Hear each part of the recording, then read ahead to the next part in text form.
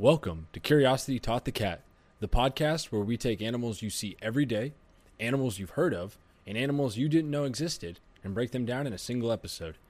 Our goal as animal lovers is to spread knowledge and awareness about the creatures we share this floating rock with. We hope you learned something new.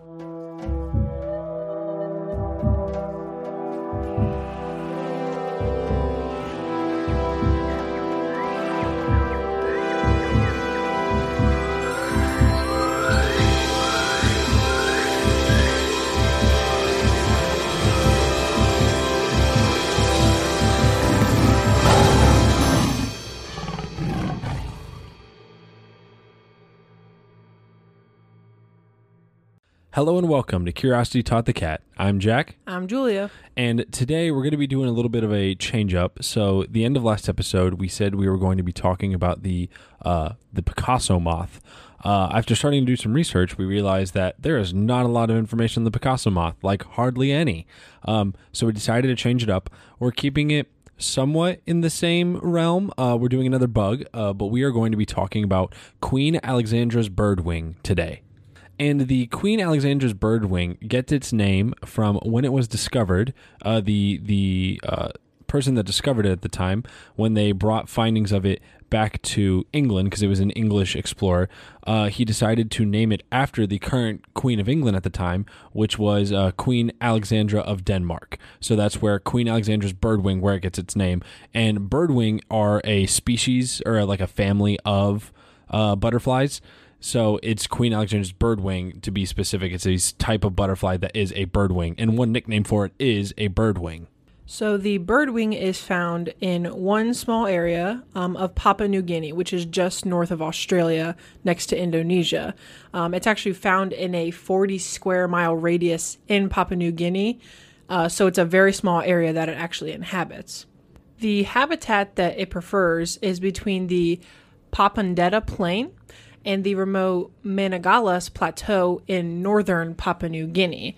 But the first specimen that was actually collected was near Biagi on the Mambare River. And then as we get into what the Queen Alexandra's birdwing looks like many other insects, almost all insects, there is extreme sexual dimorphism when it comes to how the males and females look compared to each other. So, for example, the females are distinguished by very brown wings with cream spots, so almost very neutral color, blends in very well. They also have a cream-colored body with a red tuft of fur on their thorax.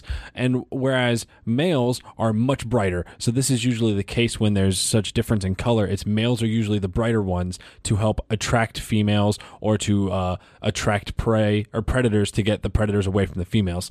But the males are more colorful, and they are blue and green markings and have a yellow abdomen that is also iridescent. Now, one of the most notable characteristics about these butterflies is that they are actually the largest butterflies in the world. So like we mentioned, they do have a sexual dimorphism. So the female is actually larger than the male. Now, the female can reach up to 11 inches in its wingspan, and it often measures at least about 10 inches in length, while the males can get up to about 8 inches, which they average around 6.5 inches, which is still very, very large for butterflies. And then as for general shape of these butterflies, they're pretty typical butterflies as far as looks go. The females are characterized with much rounder and broader wings, while males are described with having slender, angular, and longer wings. So though they are smaller in proportion to their body, they have longer wings. And then males also have gold spots on their hind wings. So on the back of their wings, they have these gold spots that are very colorful and attractive. And now jumping into what the butterfly feeds on, it's pretty typical butterfly. It eats nectars from flowers. But more specifically, these butterflies like flowers with very large petals to land on because they are so large. And flowers such as these are hibiscus, especially where it's from. And these butterflies, they do fly around all day, but they prefer to go out and quote unquote hunt, but they prefer to go out and eat in the early mornings before the sun rises, and then again at dusk as the sun is setting. And then as for their predators, It's pretty typical with butterflies. One specific predator that it has is the orb-weaving spider of Papua New Guinea. And along with this, it's things like smaller birds, even some, frogs and reptiles and such like that. And then getting into reproduction and mating, there actually is a little bit of courtship that goes on between the males and females of the Queen Alexandra's birdwing. So they are looking for these things called host plants, which is where they will end up copulating on. And males will be searching around, patrolling areas for host plants, looking for newly emerged females early in the morning.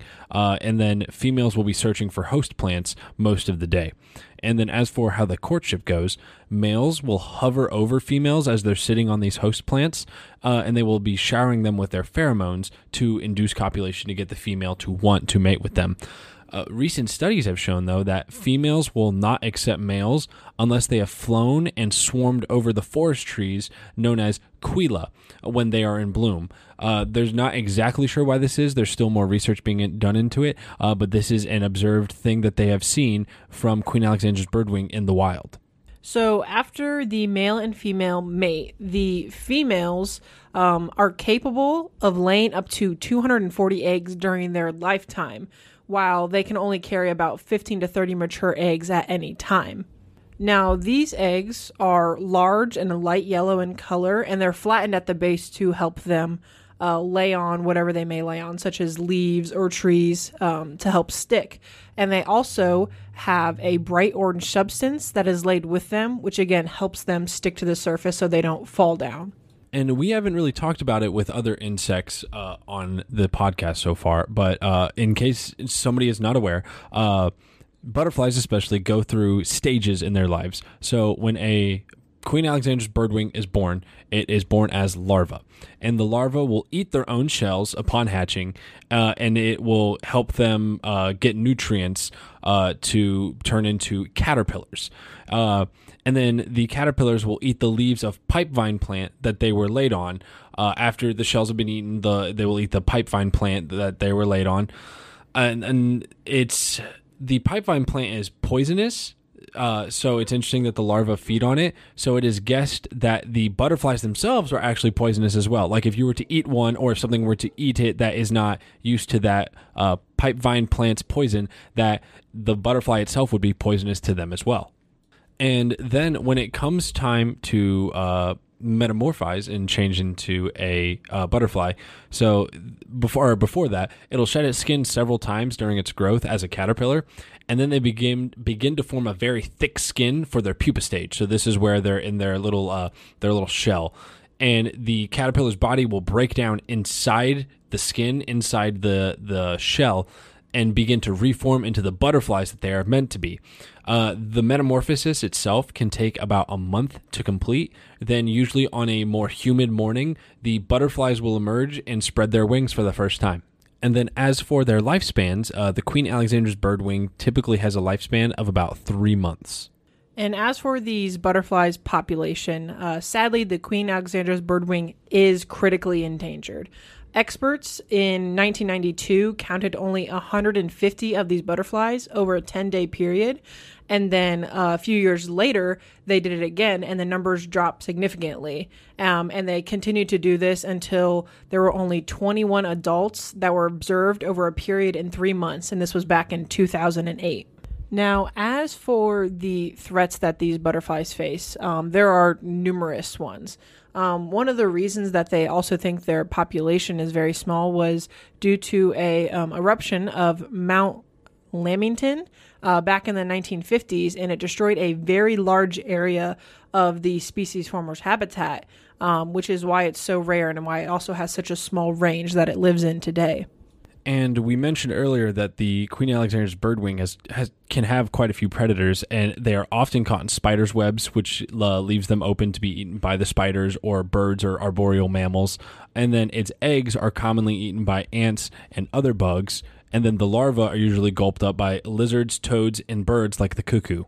But sadly, as most creatures go on this podcast, the greatest threat to the Queen Alexandra's birdwing is humans. One of the big reasons is because of trade. Because of how colorful and big the Queen Alexandra birdwing is, it is highly valued on black markets, amongst traders, collectors, all those sorts of things. And then the other big reason that the humans hurt the numbers is because of deforestation, because we're harvesting so much palm oil in the area, because we can get a lot of palm oil from Papua New Guinea. We're losing those forests, and therefore we're hurting the habitat of the Queen Alexandra's birdwing. And luckily, there is some conservation for this butterfly. Before Papua New Guinea gained its independence in 1975, the Australian government passed the Fauna Protection Ordinance, which made the collection of animals like the butterfly illegal. And that wraps up all the main information that we have on Queen Alexandra's birdwing. So we do have a couple fun facts to share about the birdwing. One of the first being the very first Queen Alexandra's birdwing ever collected was actually shot out of the sky with a gun. The naturalist that went looking for it, Albert Stuart Meek, the way he wanted to capture these flying butterflies was by loading a gun with special ammunition and shooting them out of the sky. And this one, the very first one ever collected, is actually still visible today in London's Natural History Museum, with all the damage from the gunshot still there for you to see. And sadly, we do have some information on the butterfly itself, but we don't have a ton. And it's because after it was first discovered, for 60 years, not a single attempt was made to actually go and study the species. They were merely collector's items for naturalists like Meek until the Australian government came into action in 1968. And then the last fun fact that we have about the birdwing is that this species of butterfly is one of 3 insects that are listed as, being the international trade being illegal on them. And the other 2 insects are also butterflies themselves. And that wraps up everything we have on the Queen Alexandra's birdwing. We hope you find it fascinating. We will try to be better about when we name things for future episodes to make sure that we have enough information so we can be truthful in what the next episode will be for you guys. But be sure to tune in next week, where we're going to be talking about the North American wild pig.